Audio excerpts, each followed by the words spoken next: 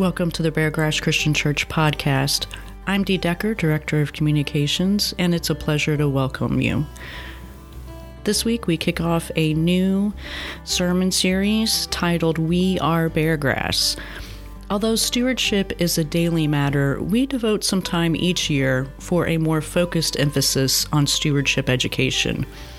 We are called to give prayerful and careful consideration to the ways we will support the mission and ministry with our time, talent, and resources. Christian stewardship is the faithful management of all that God gives to us, a spiritual discipline, and not the same as secular fundraising. It's more about faith raising, as Dr. Bond says.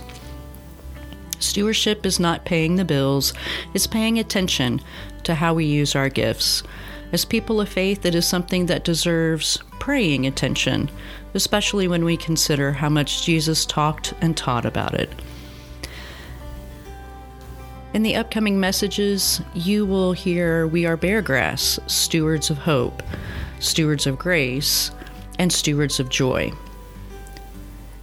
Letters, invitations, and pledge cards have been mailed. Commitment Day will be November 16th for our Saturday Saints and Sunday, November 24th for the rest of the church family. We encourage you to present your card as an act of worship during one of the Commitment Day services. If you are unable to be present, please mail the card to the church office. Contact Janelle Buckman at 896-1161 or set up a pledge online at www.beargrass.org.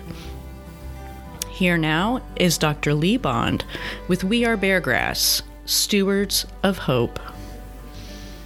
Amen. Thanks to Dee Decker for putting that video together that reminds us there's a whole lot going on around this place. And thanks to Alan Forsyth, who's taken on another hat to be Stewardship Education Chair and to set the table for us for the next few weeks.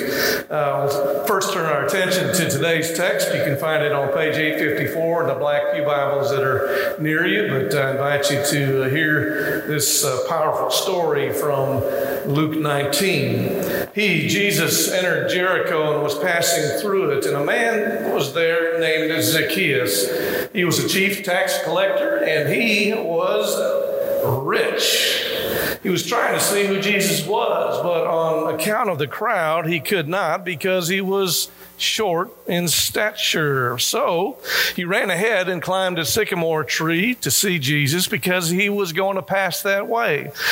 When Jesus came to that place, he looked up and said to him, Zacchaeus, hurry and come down, for I must stay at your house today. So Zacchaeus hurried down and was happy to welcome Jesus, and all who saw it began to grumble and said, he has gone to be the guest of a person who's a sinner.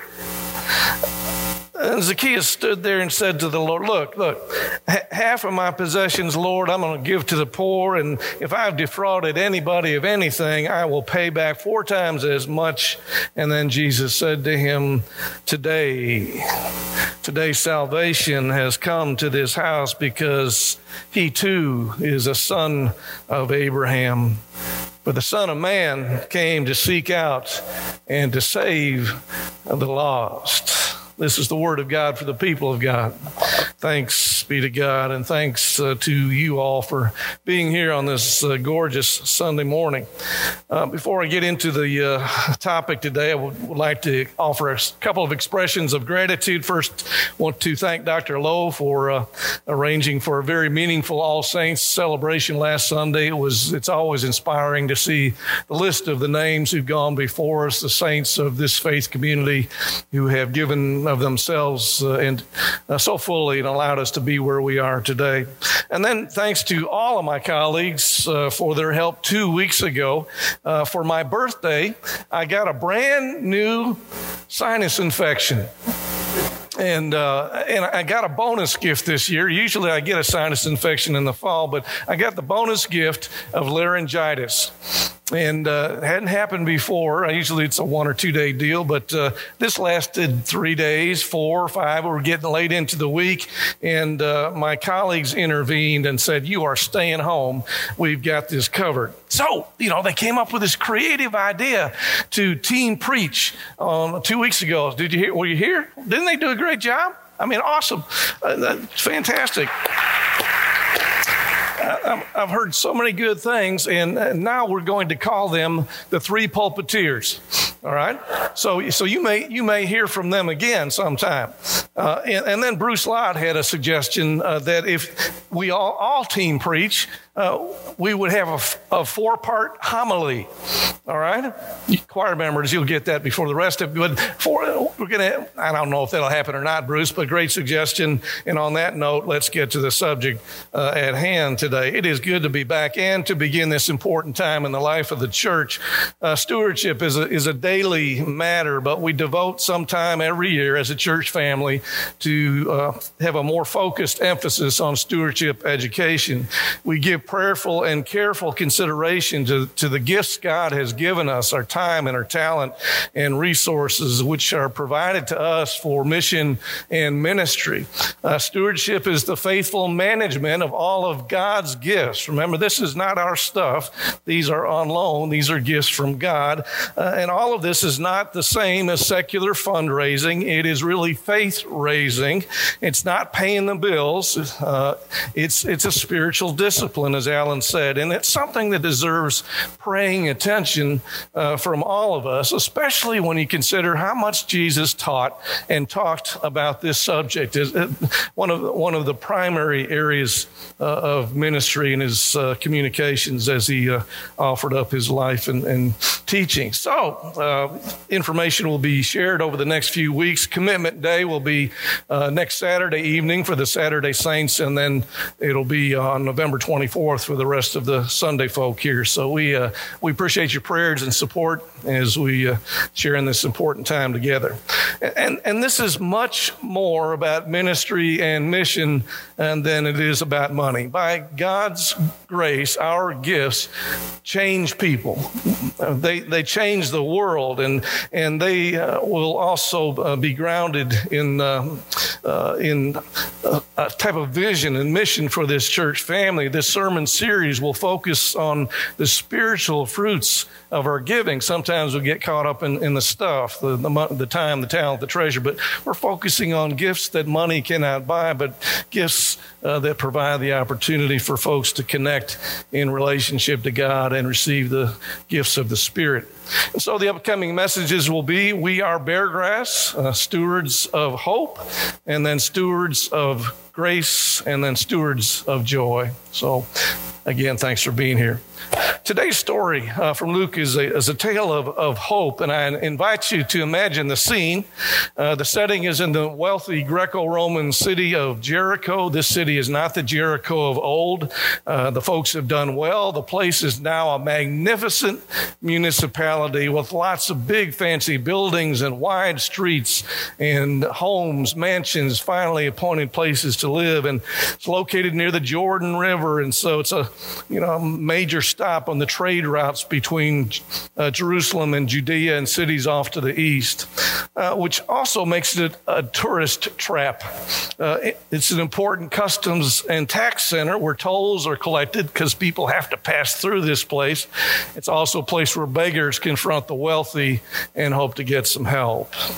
Into this environment, into this setting, enter Zacchaeus. Now, I don't know what you know about Zach. Some of you may be meeting him for the first time today, but some of you have known him for years. He is that wee little man in the wee little song that we learned in Sunday school, Vacation Bible School, right? How many of you can still sing it? You know the motions? Remember the motions and all that? Well, I won't. Anyway, Zacchaeus was a wee little man. A wee little man was, you still got it. Yeah, he's been described as kind of a Danny DeVito kind of character. DeVito has played characters in movies that we love to hate. Zacchaeus, though, is the real deal. He's not acting. He's the real deal. He's a tax collector, not just a tax collector. He's a chief tax collector, and so he's a tax collector's tax collector. He contracts with the Roman rulers for the right to collect revenues or taxes, in other words, to take other people's money. And it's likely that he lines his pockets with a little bit of extra that he tacks onto the taxes that he collects. And so add another adjective to the list for this gentleman: vertically challenged, wealthy, corrupt, and despised. How would you like that in your resume? Huh? And here's something that's kind of odd in this story. Doesn't feel right. Proper names are not common within the gospel stories. If you've read much of the gospel, you know, people are described by their condition, their situation, whatever. You don't always see these proper names. And this one's really strange because in the Greek, the name Zacchaeus is a form of pure and innocent. Seriously? Calling him pure is like calling grumpy happy. I mean, it doesn't fit. But maybe something happens.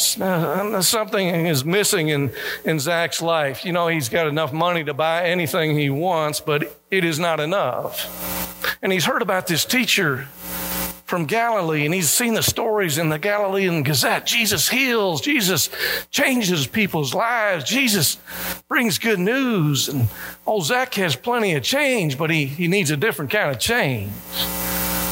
So this vertically challenged, wealthy, corrupt, despised person does what any of us would do in his situation, right? Wrong. Can you imagine, would you do, if you were a person of power and wealth, shinny up a sycamore tree in your robe? People might see things you don't want to see. You know, I'm just saying. It's a comical scene. We want to laugh at this little guy trying to get up the tree in his robe, but then something else is going on. And so we can add another adjective to the list: vertically challenged, wealthy, corrupt, despised, and desperate. Desperate for a view of Jesus. Part of the beauty of Stephen's message to the children this morning is taking them up there, gave them a new view from the sanctuary up there. So Zacchaeus wants a different view, a different perspective here. And so he perches himself on the parade route like a parakeet, waiting for Jesus to come along. But Jesus has already seen him. He sees him spiritually sick in the sycamore, and he calls him out. Calls him out, Zacchaeus. He calls him out by name. Zacchaeus, come on down. I'm going to your house today. Surprise. And all of the folks in the crowd rejoice. Is that what it said in the text? No, what did it say? They grumbled, they murmured, they muttered, they mumbled. What? His house? Jesus, you got to be kidding. You're going to the house of that nasty, cheating lowlife?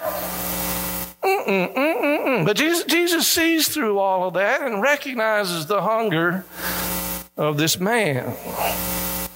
Someone describes this incredible scene. Jesus calls him by name and reaches across the barriers of respectability and social status and common sense. Zach is a sinner, but aren't we all? And Jesus offers him what money cannot buy. He offers a relationship. He offers a chance to be transformed. Jesus fulfills his mission in this situation because he comes to seek and save the lost, and Zacchaeus is lost. And Zach's transformation is a graceful invitation from Jesus, unexpected, undeserved, and socially unacceptable, but it happens. And it says in the story that because of Jesus' invitation, Zach is what? Is happy. He's happy. I wonder when the last time Zacchaeus had been happy before that moment. How long? How long? And the translation's not even strong enough here because the word really means overjoyed, overwhelmed, full of hope, ecstatic. And all of those adjectives we were collecting about Zach, boom, hit the delete button, they're gone. Replace them with new words: recognized, loved, welcomed, forgiven, set free, child of God, saved, whole, transformed, full of hope. Zacchaeus repents. He turns his life around. He changes. And if it's possible for someone like him, it's possible for anyone. And so I think the story leads us to start asking some questions about our own lives and our own community of faith. Can we become stewards of this kind of hope? Do you know anybody like Zach who needs to hear a little good news, who needs some love? Is there anything about him with which you personally can identify? Do you recall any moments in your life when you experienced some kind of spiritual transformation where you saw things in a way you had not seen them before, and it clicked? You had that God moment and you knew.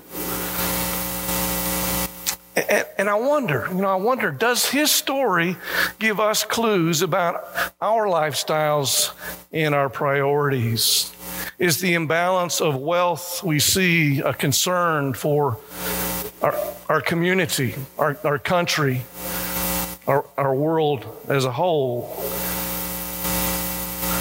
Forbes dropped their annual top 400 list last month. Many of you have seen the magazine or seen the list, or at least know some of the names on the list. Their combined net worth, if you take all 400, is $3 trillion. I could live on that. Top of the list, Bezos, still the richest despite parting with $46 billion in that little conversation he had with his wife. And then the Gates at $106 billion, and then Buffett with a mere $80 billion.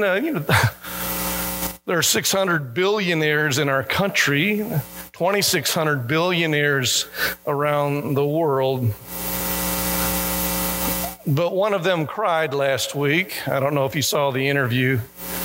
One of them cried last week, Leon Cooperman, who only has a mere $3 billion. It's about the same as the person in the Oval Office. The president and he are about on the same place in the Forbes list. But Leon was weeping last week. He was worried about having to share a little more, possibly.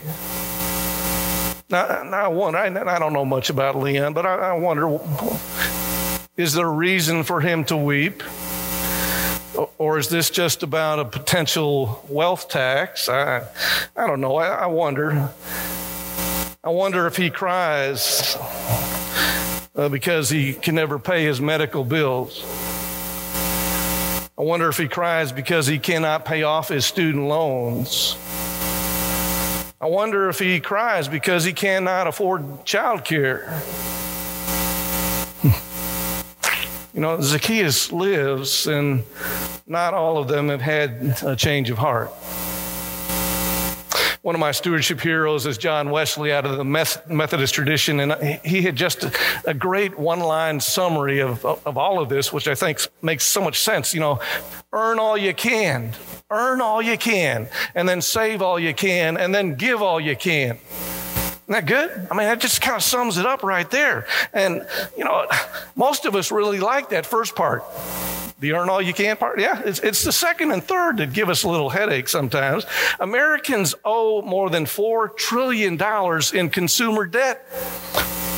Average Americans spend hundreds of dollars on non-essential items every month. And if we can't save it, we can't give it.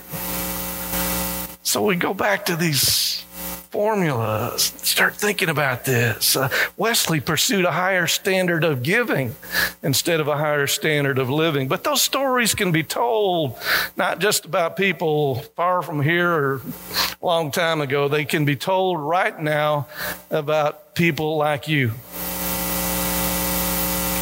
One of our members taught a series of Sunday school lessons called Money, Wealth, and Giving. She asked a question that we all sometimes ask when we see these big lottery winners or whatever. What would you do with $1 million of tax-free income, money? What would you do with it? Well, the class started to talk about that a little bit, and some said, well, I'd pay off some debt, and I'd save a little bit, put some back. Some said, well, I'd give some to church, give some to charities. Some others said, I'm going to help out some family members or friends that are having a hard time.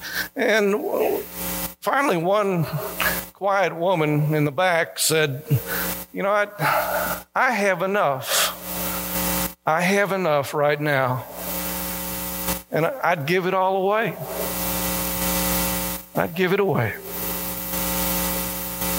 Friends, I do not have to tell you that ain't natural. that ain't normal. That's not what our culture and society teaches, right? How many of you have seen a couple of commercials lately? I mean, every commercial is an enticement that if you buy this thing, it will make you happy and give you joy. You know it's a lie. You know it's a lie. Real hope is seen in people who are in a relationship with God, and that kind of cheerful, joyous giving is seen in the lives of those who've been transformed by the power of God's Spirit. It is seen in those who make homes for refugees in a new land, who greet them at the airport. It is seen in those who provide food for the homeless in the community and put together Thanksgiving dinners through programs like St. Mam's. It's given to those. It's seen in those who give books and pajamas to children of single mothers who hardly have enough to live. And that kind of change of heart and change for hope has happened to so many of you. And it happened to Zacchaeus a long time ago. Friends, I have to tell you, this is one of the most generous churches I have ever known. You are some of the most generous people I've ever met, and I want to say thank you. Thanks be to God for you. We are Beargrass, and by the grace and power of God, we are stewards of hope.